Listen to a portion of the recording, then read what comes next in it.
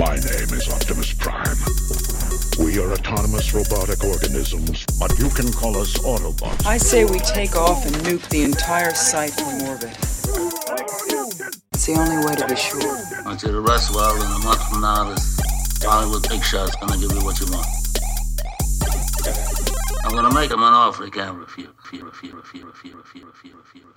Welcome, ladies and gentlemen, to Inside Your Screen podcast. I'm Mr. Selfie, Tony Self. And on my left corner, in the blue corner, I have a fellow co-host. If laughter is the best medicine, then his face would be curing the world. It's Michael Prime. How you doing, Mike?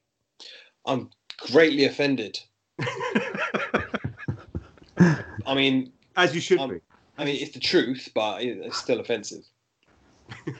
And in the other corner, in the red corner, we have our other fellow co-host, bringing his yah-yah to his own ding-dong. It's Brendan Horgan. Hello, Brendan. Hello. So, guys, it's been a while since we've done one of these, like the three of us together. Brendan and I have been like recounting Killing Eve and Snowpiercer, and been doing some other our own kind of like video games and whatnot. But now it's the first time in a while that the three of us, the trifecta, are back. How you guys all been? I've been good, man. Good. I'm still COVID free, thankfully, but getting a bit bored of being at home now, a little bit. What I did love about that is the fact that they kind of like were like, hey, everyone, the pubs are open now. Mass en route to the pubs. And then like little small outbreaks are like, coming up, and the government are like, well, it's your own damn fault. Yeah.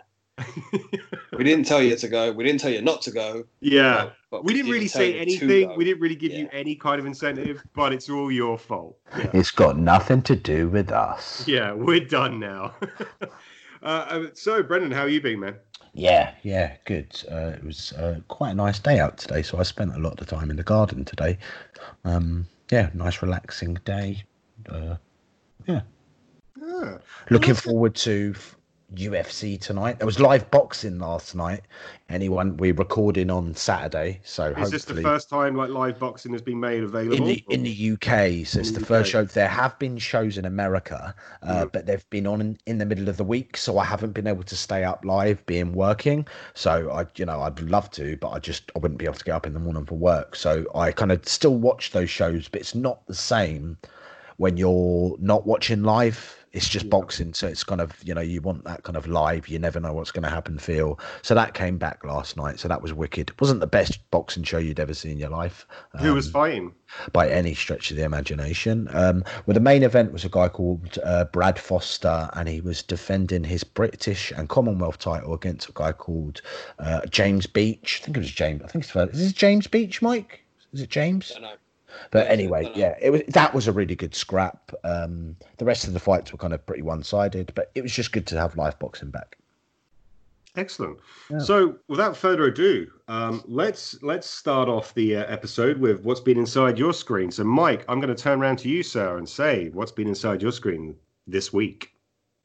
So, during the week last week, I discovered a gem. A really old clip on YouTube that someone had shared a clip of on Instagram. So clips sort of thing. But it was a Ricky Gervais and Steve Merchant IBM training video. And it's about 15-20 minutes long. And it was hilarious with like really original office type humor based on David Brent. And me and my wife were huge fans of The Office, watch it all the time. So we went back and we started watching a lot of the old Ricky Gervais and Steve Merchant shows again. So we went through The Office completely. We did extras completely, and I'm just in the middle of Life's Too Short. And like I said, being a massive Gervais fan is just one of my favourite things to do. Is just to recap over the greatness that is. Yeah, it's good to like. I don't know if you've noticed like recent. I don't know what it is, but there was something that I've seen online where they're sort of trying to make out that Ricky Gervais is like disowned Carl Pilkington. Have you seen that? I have not. I don't know if it's just like a kind of like a semi-faction or anything like that, but it's like, no, man, like, Ricky Gervais, I'm sure they're all still friends and everything. Maybe it's just like scandalous, like, trying to get something like, Johnny Depp and Amber Heard are like, at the moment taking the headlines with their divorce proceedings and all their court orders and shit like that sort of thing. But I just found it kind of funny because I'm the same. I can always go back to like Extras and The Office and see Ricky Gervais like way back when, and like his new stuff with Afterlife. And I love it. It's great. Yeah, definitely. So yeah, that's been me. Obviously, I love Afterlife and things like that. But to go back to even just like 20 years, we're talking now to the original Office. God, it's been 20 years. Wasn't it? I think 2001. Was it? I think it was 2001 it came out. So yeah, we're looking like 19, 20 years now, and it's just timeless comedy. So I could watch that anytime. And then Extras on the back of that a couple of years later. Again, top quality British comedy that I will be able to watch. Mike, do you think The Office, like back in the day, do you think the humour still stands up today now that it did like nearly 20 years ago? I actually think more so now. Because before it was a bit close to the bone, but we're a bit more of a whimpery PC state crybaby. Yeah, so a lot of the like for instance, I was watching again Life's Too Short yesterday. Obviously, I won't drag this out too long. And one of the opening scenes, obviously, because the basis of the show is Warwick Davis, obviously a smaller person. I'm not sure what the correct term is to say. Vertically challenged has an agency for other small people / vertically challenged actors, actresses, etc. And he's having a little casting, and he's got two of them in front of him, and one of them is completely blacked up, and he's wearing a dreadlock wig, and one of them is not, and they're singing Ebony and Ivory. And in fairness, he says there's a few problems here. First of all, you're completely blacked up. I think that's pretty racist, and he calls it out. And things like that, like I said, 20 years, 15 years ago, they were bad then. They were a bit tricky, but current moment now, obviously, it's not the time to having those sort of things. So I'm glad I've got that. I'm surprised it hasn't been pulled. It was BBC, wasn't it? It was. I'm surprised they haven't pulled that. Life's Too Short. I don't think you can even get that anywhere, because I think the whole vertically challenged people is a bit of an issue as it is anyway. But yeah, I've got that on DVD. I bought the box set as soon as it came out, so I will always have that, because it wasn't one of his best works in terms of being received by the public. So a lot of people didn't actually see it or even know it existed. So I don't think they're too quick to put it back out. Yeah, I mean, what do you guys think about the kind of whole, like, I know like recently they've been like, you know, on certain, like on Sky, for example, there's been so many like films now that they have this kind of like the blurb before you actually sort of like pick the film. It's like there are some outdated issues in this film and stuff like that, even like with like Aladdin, like Disney films and stuff like that. What are your opinions about that kind of whole? Have we gone like too politically correct now with certain films, and like having the kind of disclaimer about, like, you know? I don't know. Oh, sorry, go on, Brendan. No, that wasn't me. Oh, okay. No, I was just saying, like, do you think we've gone too far with the kind of whole politically correct culture, the woke culture that we're in now and everything? Like, what are your guys' opinions? So I don't think necessarily it's gone too far or it's not gone far enough. It's just an evolution of our society now, where, so for me, as you would say, a person of color, I see a lot of things that I think are, someone's actually said that, someone's written it, and I think, I can't believe you've done that. But at the same time, I can sit there and watch it, and I can see why that's funny. So it makes me laugh. But I can see where we're going with things like the disclaimers and stuff. It's probably easier just for them to put it there, and then that's a complete disclaimer. They don't have to answer to anything at that point, rather than leave it or don't leave it and leave themselves open to an attack. Or even if they're in the right, they'd have to defend it, and it's a lot of work. Just when you could just cover your ass now and just say, this is from a different time, essentially. Copy and paste. They should just put it on everything now. But that's my point. Like, are we going to have to, like, does censorship now become like, well, not censorship, that's maybe a bit too far, but like when there's like a film that has maybe some racial issues involved, or some, like, you know, other issues that are kind of close to the bone, like, do we have to be told, like, at the beginning, like, oh, careful now, when you watch this, you might be offended? Like, that's my point. Like, everyone has their own opinion of, like, what is offensive, what is kind of like satirical. Like, as you said, like, life is too short. Yeah, you've used that word. Like, that's where satirical. The concept of satire now, like Mike, I think you were just about to say, Mike used a good example for Life is Short, where they've kind of, even within the show, they're calling out the racism within the show. Right? So, but how far do you go with satire? So I would say there are an awful lot of historical films, if you look back and you look at the connotations of them, where it's not necessarily satire and it's not necessarily respectful. Oh, So of course, yeah. I also think there are certain movies out there, when you look at certain the whole concept of blacking up, and that the kind of the Chinese and Asian community got that really bad as well. With, if you watch something like, is it Breakfast at Tiffany's? Yeah, Breakfast at Tiffany's. Jerry Lee Lewis, was like the Asian what do you call it? Like what do you call it? Like building manager. And like I think they've gone as far as to actually cut that out of certain versions of it, because there's a difference between that and satire. Because I think I don't know, not necessarily that as an example, but there are a lot of examples where it actually is purposely there to be offensive.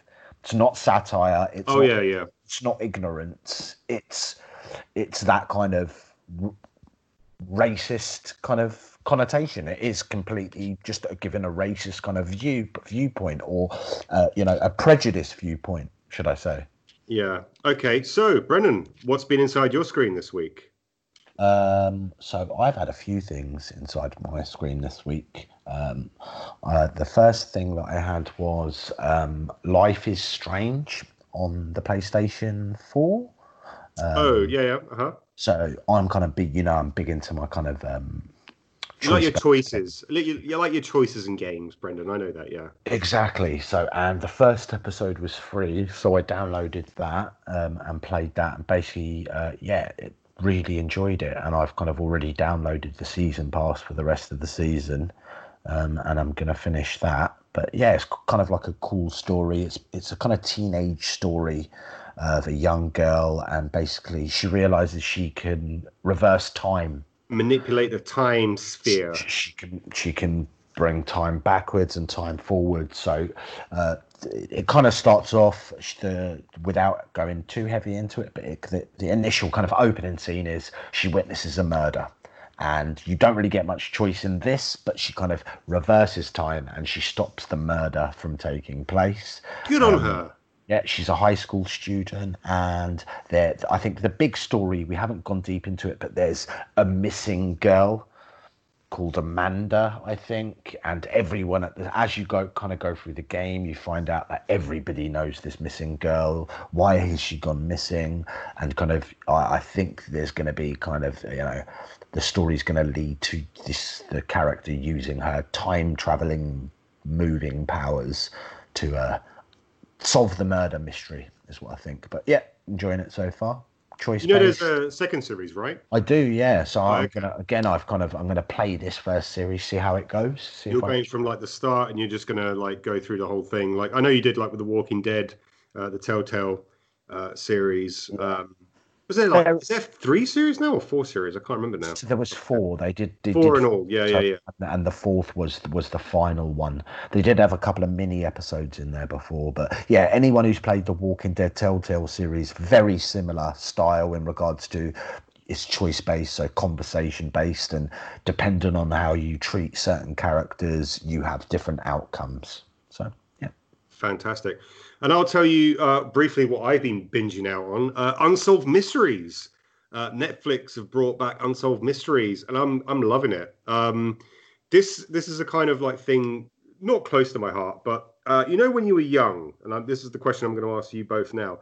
When I was like really young, and when your parents would say like, "Hey, you need to go to bed now," and it's like, "Oh, can I just like listen to the theme tune of like this show before it starts?" And blah blah blah. Unsolved Mysteries for me was that kind of like I loved listening to the theme tune of the. I was so young that I didn't comprehend what the actual show was about. I mean, I had like little certain things, but I just needed to listen to that kind of music theme tune before I went to bed. And that's kind of stuck with me. Netflix has released, I think they're like 6 episodes. Going back to, and I love the fact that they're just basically repackaging it essentially. Yeah, it's just like, it's the kind of we live in an age of like the kind of docu soap or docudramas where you can watch like you can binge out on an unsolved or mystery type drama, and this is like bringing that back to like a very kind of compressed version. So each sort of episode has its own unsolved mystery, if you will. There are some there though that are just like, ooh, like you're just sitting there going, he clearly did it or she clearly did it. So yeah, it's a little bit in that kind of respect. You do kind of like sit there and think to yourself, well, clearly the killer is here. But we're just, in this digital day and age, we're highlighting it to people now that can sort of see it and take what they will from it. But have you guys watched it? I haven't watched all of them. I've watched, I think, 3 or 4. I've watched the very first episode. I've watched the UFO one, and I think a couple more. I've really enjoyed it. Much the same as stuff. I didn't actually know it was a show from before, so this is my first kind of take of it. I do like it. I like the concepts, but it's almost like, and it's so obvious it's an unsolved mystery, but it's like watching porn with no happy ending. You know what I mean? Exactly. It's like I need to know what's happened. Yeah. And you get to like it's really good, and then it's like, poof, next episode in 10 seconds. You're like, what the fuck? Yeah, and then you Google true. it, but because it's a brand new show and it's being watched by millions of people around the world, it's just all fresh topics of nonsense. So I can't get any closure. So I'm going to. It's not the best for me, but I do enjoy it. Yeah. The one thing that I was a little bit disappointed about, because in the original series, like this was a series that started like in the late 80s, and Robert Stack was the guy who was like in the trench coat, and his like deep baritone voice would like introduce every kind of like mystery, if you will. I was disappointed that they didn't sort of have someone like that introducing each episode. They've done it in a very kind of, Netflixy documentary sort of way where it's just like, title cards across the screen. But I was looking forward to just having like someone in that kind of trench coat, deep throat style, like, CIA. That's what I was talking about. The porno. It's fine. Yeah. You know exactly what I'm talking about now. But yeah, no, I'm loving it, and I can't wait for. I mean, I know this has just been released, so it's going to be a while now until the second series. But I hope they continue with Unsolved Mysteries, and they have other things that we can see and sort of delve into. But yeah, following that, let's get on to the main topic of conversation. So we've all seen Eurovision Song Contest, the story of Fire Saga, starring Will Ferrell and Rachel I want to say Rachel McAdams, but I think that's wrong. Don't say them. It's Rachel McAdams. Yeah, it is.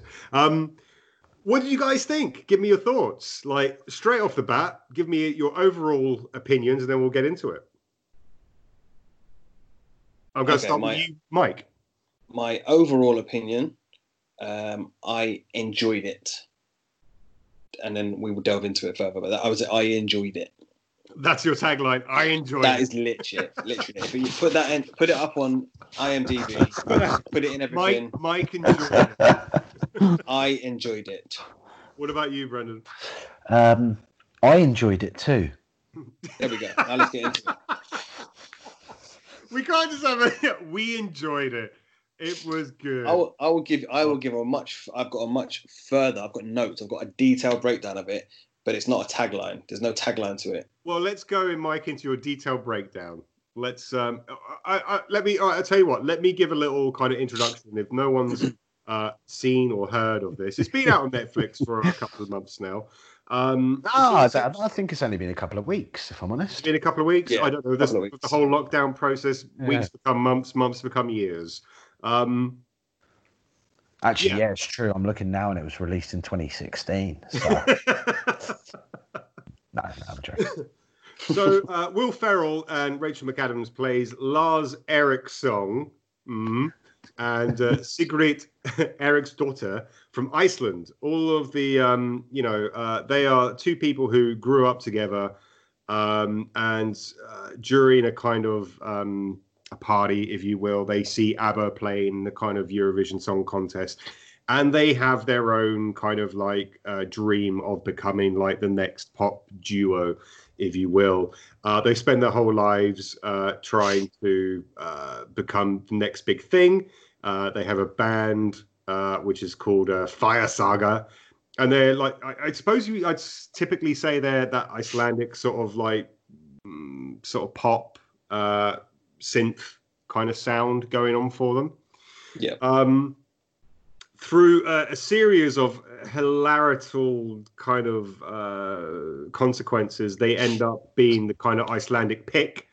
And they basically, through a series of misfortunate events, if you will, they basically go on stage and blunder after blunder become like the kind of the real kind of like I guess what's the word I'm looking for? Yeah, this summary's really good, Tone. Sorry, Right. I waffled a bit, but anyway, yeah, they become like the laughing stock of Iceland, and then they have to kind of like make their way out from it. So, Mike, let's go into the details of it. Tell us what you thought from the ground up. Okay, so this is obviously a spoiler review, just so I'm fully aware. Spoiler review warning. Yeah. Okay, right. I'm just going to break this down very quickly, and then I'll give you my further thoughts on it. Right. So we've got the parts. This film, the film I enjoy. Right. There is a son who is desperate for his father's approval. Yes. The son then betrays his father to compete. He gets rejected by the powers that be that are supposed to put him forward. Becomes a laughing stock. Goes to the competition. Gets rejected by all the other competitors. Shame themselves in the first round. They change their style to fit in with the other people around them and shame themselves even further. They go back to basics. They crash and burn. They even get a slow clap from the audience. I have just given you the synopsis for Cool Runnings.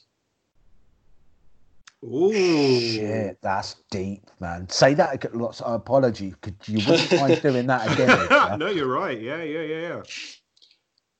Right. Yeah, do that again, just to clarify.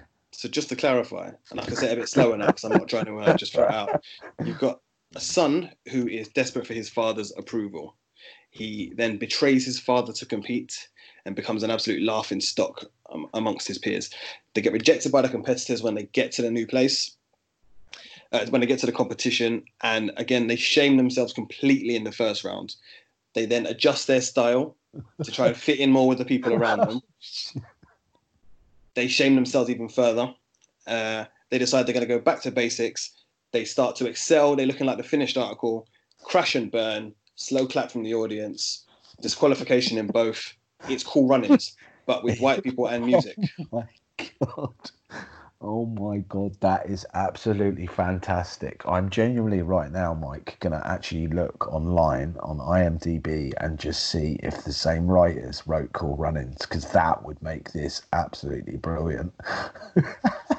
I couldn't believe it. As I said, I enjoyed it, but after about 20 minutes, I was like, "This is a very well trodden path here. I already know what's gonna. No, you're right. Know what's gonna happen. It is Cool Runnings. Yeah. They just don't have John Candy, I guess, for Yeah, and obviously, I mean, Cool Runnings is more about four people. This one pretty much only concentrates on Will Ferrell's character, but yeah, he's the rich boy's son from Cool Runnings. It's just his story. He even has the kind of confrontation moment on the boat with his dad when he's like, "You never respect me," and then he just goes back to it anyway. It's just it's scene for scene Cool Runnings, and I just wanted to throw that out there, and that's why I couldn't give a tagline because I did enjoy it, but it's just a rip-off film. No, it's true. I mean, like, any kind of film with Will Ferrell is always going to make me think, unless I'm in the mood for, because Will Ferrell to me is that kind of persona that has the kind of Adam Sandler thing. Like, he's in a lot of comedies where he just shouts a lot, which is great. Eurovision Song Contest, The Story of Fire Saga, for me is that kind of like Sunday sort of afternoon film. Like, maybe you've been out with people the night before and you're a bit hungover. You don't really want to do anything and you just kind of like put this on. And obviously the kind of ironic thing of this is that obviously this was going to be like a big kind of segue with the kind of Eurovision Song Contest 2020, which obviously didn't happen because of the ongoing climate issue sort of thing. So it kind of loses a little bit of its kind of bite for me when you know the fact of like the current situation of the world. Yeah. And because Eurovision's always been that kind of thing where, you know, it's a great kitschy sort of show, essentially. You know that certain countries are going to be given points to certain countries, and really the merit of like the songs, you know, does it get like underwhelmed by the fact of like the politics going on? But yeah, I kind of felt like it, as you said, like it's a good movie in respect of like, you know, that kind of like cheesy sort of comedy where, you know, boy and girl kind of get, you know, their dreams are to get to here and all this kind of stuff, and they get undermined and they get overwhelmed at every kind of hurdle, but then in the end they kind of come good. But yeah, it misfired for me on a lot of instances. There were a lot of jokes that I found felt flat. There are some nice gags, and you know, they're always like, there's this like running theme of like Lars and Sigrid's relationship. It's like, are you brother and sister sort of thing that kind of repeatedly comes up. Ultimately, I kind of felt like Will Ferrell was too old for this part. Yes, like his age is showing through now to me. Like Rachel McAdams, and they're meant to be like the same age. And then when you see them in like the basement of like Pierce Brosnan, so Pierce Brosnan plays the father figure of Will Ferrell's character. And when he kind of comes down and they're in the basement doing their kind of like, you know, synthwave poppy song, it just is too apparent that like Will Ferrell is like 15 years older, if not 20 years older than Rachel McAdams. And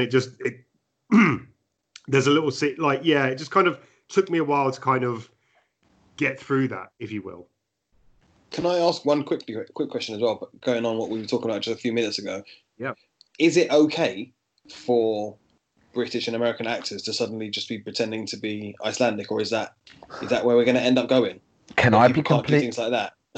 I was going to bring this up, but I don't know, and because if I'm honest, I don't know enough about the Iceland as a country and their culture to know whether or not this was offensive. But there were certain scenes when they like covered the. There's a little thing I'll touch upon as well, like which is intriguing. But again, is it offensive? I don't know, if I'm honest. And if Iceland, but I watched big chunks of this film, and I was completely conscious in my thoughts, and I was sat there going, I wonder, is this scene offensive if you were Icelandic? Would you find this Icelandic? And I was sat back going, I don't know, obviously, because I'm not, and I don't know, but I wonder if that is the case. The scenes where they showed like the Icelandic Eurovision boards, like the selection panel, was like, I can see where they were going with the humor and stuff, but again, it just, there was some like really. Some of the accents were obviously varied, because obviously, like Mike said, there probably wasn't an Icelandic actor there. Maybe there was, but I'm not that I'm aware. But I don't know. Yeah, that stood out to me. I was kind of like, is this offensive? And I don't know. Like I wonder. I'll be honest with you. I was kind of on the sort of opposite of it. Like I can see what you're saying in terms of like actors. Like that's the thing, like with Will Ferrell, like he's done many a different sort of persona, and that in itself is like what an actor needs to do. But I felt like it was pulling its punches a lot of the times. I don't know. It was more the kind of portrayal of them all. Yeah. It was very much like, again, take away. Let's take a step back from the board, the village that he lives in. It's all that kind of like.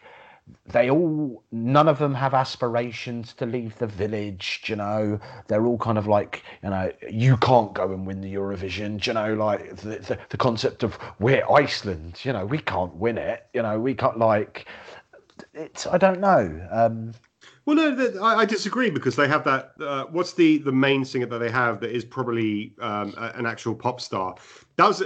I'll get into that in a second. But that's one character. I just mean that as that's one character. I think if you look at all the Icelandic people portrayed in the film, They all go to like one bar to like, you know, yeah, like that little town. There is this very kind of like you said, that whole thing about like about Pierce Brosnan's character, where they're like, he's probably everyone's dad in here.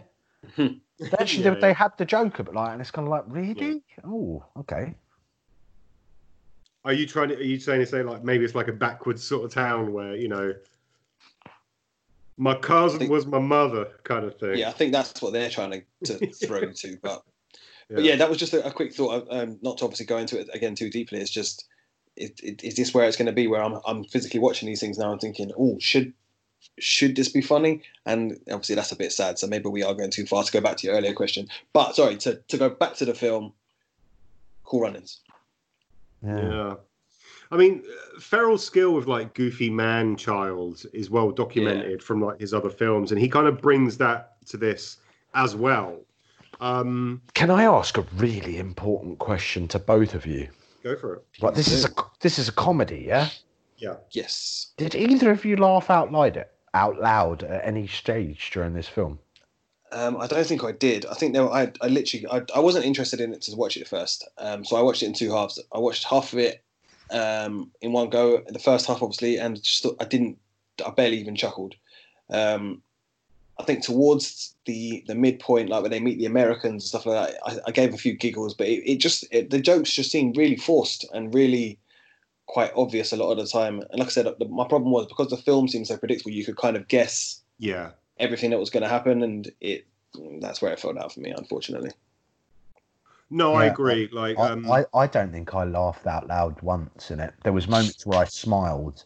I thought, for me, the best part of this was the lyrics of the Eurovision songs. Yeah. Oh, I thought you were going to say "Ya Ya Ding Dong." No, including Ya Ya Ding Dong. Ya Ya Ding Dong. Including Ya Ya Ding Dong. If you actually look at the lyrics of Ya Ya Ding Dong, that's actually a really funny song. Yeah. Like this is that was the best part, the kind of the piss take of the Eurovision songs and the lyrics. Like, what was the Russian character? Oh, Love Lion or something like that. I'm your lion lover, whatever it was. But it was just brilliant. It was really, I thought it was hilarious.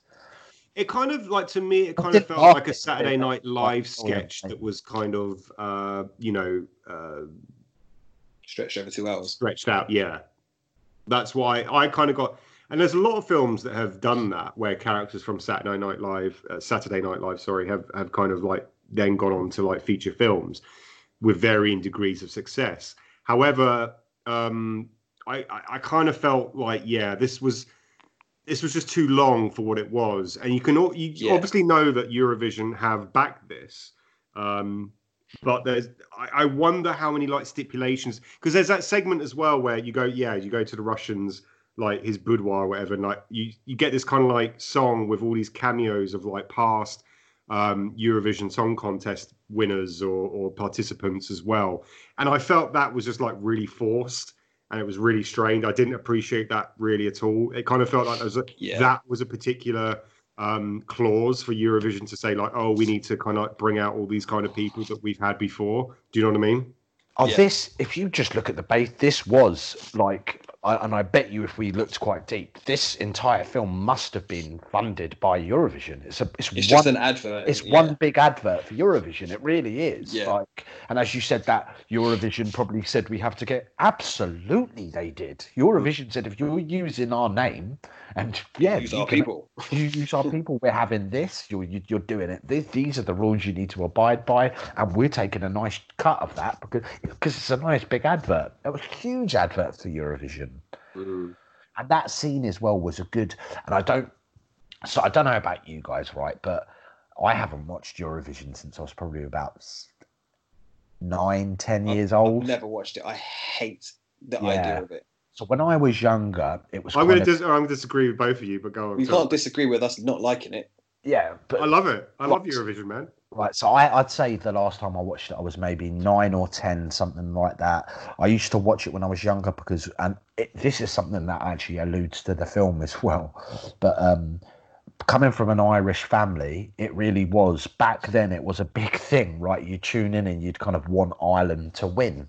right? And Ireland were quite successful at winning it. So I kind of remember tuning in as a kid and kind of like, Ireland like really want to, you know, and every year they'd have really nice songs and good traditional Irish songs or country songs or just nice ballady type kind of that type of stuff. And so I did watch it back then, and I probably stopped watching it was when Ireland, basically what happened was very similar to what actually happens in this film. Was Ireland started winning it like quite a lot, and I think they won it a couple of years in a row, and it genuinely did get to the stage where Ireland could not afford to host the games, where it was like, this is too expensive to host this every year, so they basically pretty much did it in Iceland and started putting this is the truth, started putting really shit pop bands in with really cheap, because it was like, right, there's no way in hell we're going to win it with this because we can't afford to host it, so we need to stop putting like genuine musicians in the competition. So basically I think it was around then where I probably stopped watching, because it was just like, yeah, Ireland are crap now. But I do remember watching it as a kid and like writing the scores down. And I know there's a massive culture that does it, which you're obviously about to tell me about, Tony. But I can see where this would, Eurovision fans, right, would love that scene that you hated. Yeah, possibly. I mean, the Eurovision Song Contest in itself is best because it's silly. And when, you know, it embraces the power of, you know, that kind of thing. It's a silly competition, really, when you think about it. But it's one of those kind of like hallmarks of watching TV and stuff. Listen, I don't watch it every year and all that kind of stuff, but you know, it is entertaining, especially when you have a group of people, like when you have your friends around or you're around at someone's house and you're watching it. Exactly what you said, Brendan. Like, you know, you want your own country to be like, yeah, let's do this and all that kind of stuff.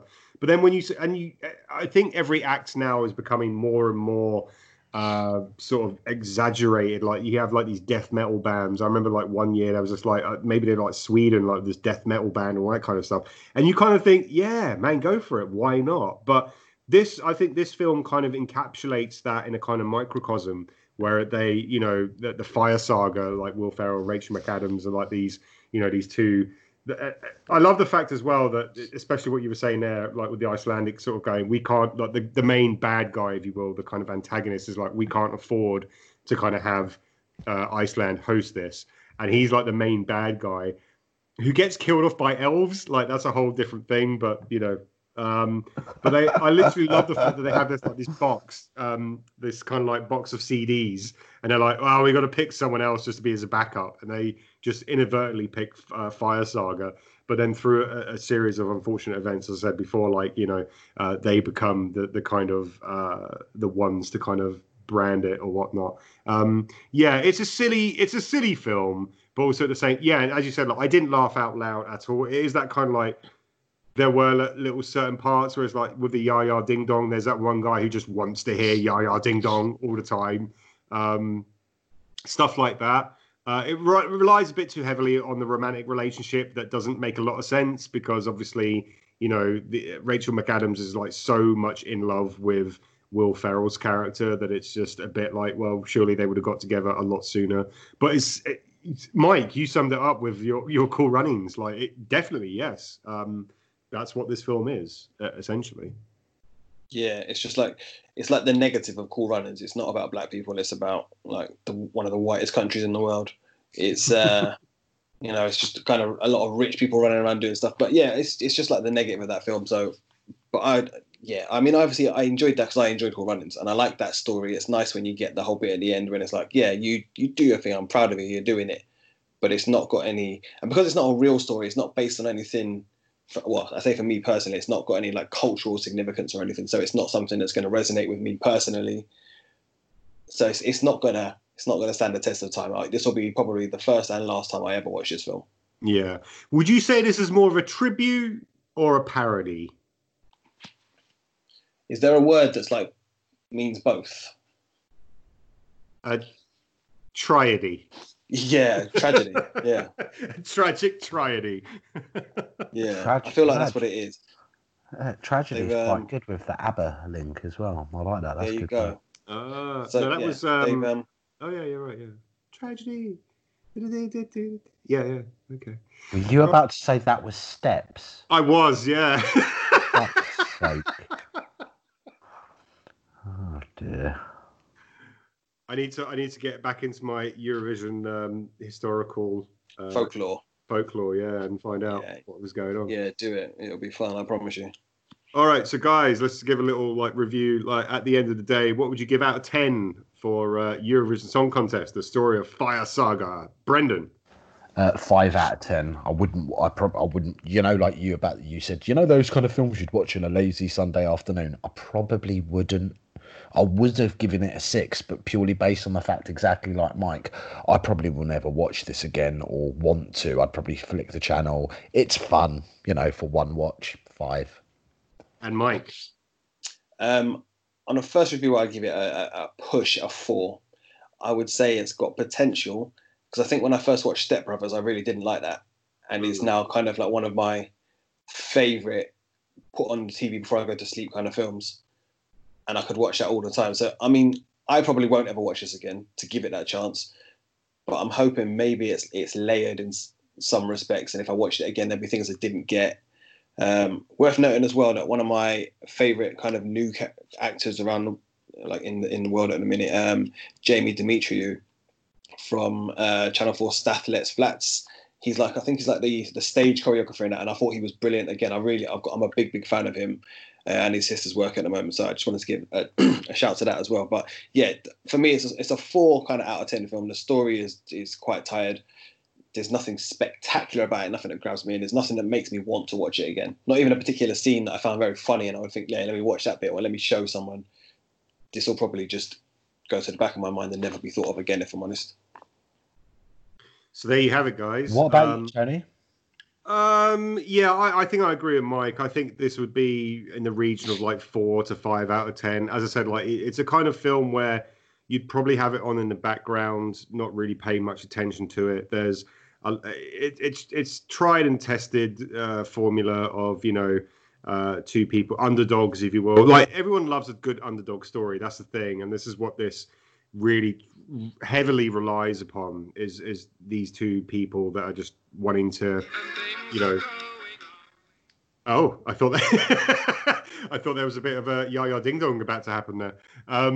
Yeah, it's just these two people that are, the underdogs, and they're trying to get to. It's one of those kind of films that has this very thinly veiled, hey, if you can dream it, you can build it type things. And listen, at the end of the day, it's a kind of goofy film, but at the same time, it's kind of forgettable. So in that respect, yeah, I'd probably give it a 4.5 out of 10. That would be my final synopsis. Comfortable on the fence. Say again? Comfortable on the fence there, just sitting between us. Well, at a push, I'd give it a 5. Just for Yaya Ding Dong, really, I think. Okay. Yeah, I think it's worth a 5 for Yaya Ding Dong. For Yaya Ding Dong, I'd give it a 5. Yeah, go on then. Why not? All right, guys. Well, yeah, that's been Inside Your Screen podcast.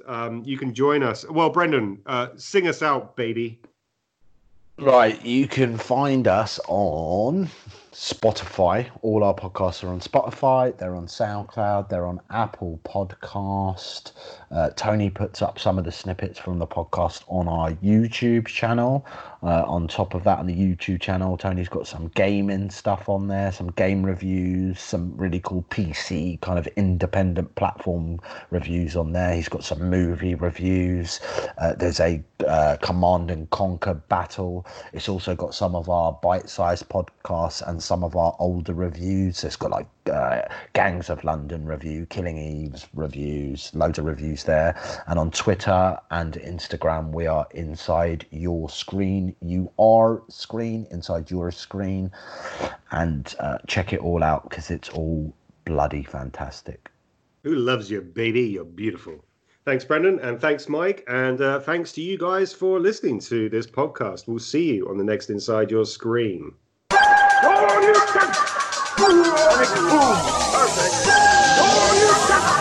Inside Your Screen.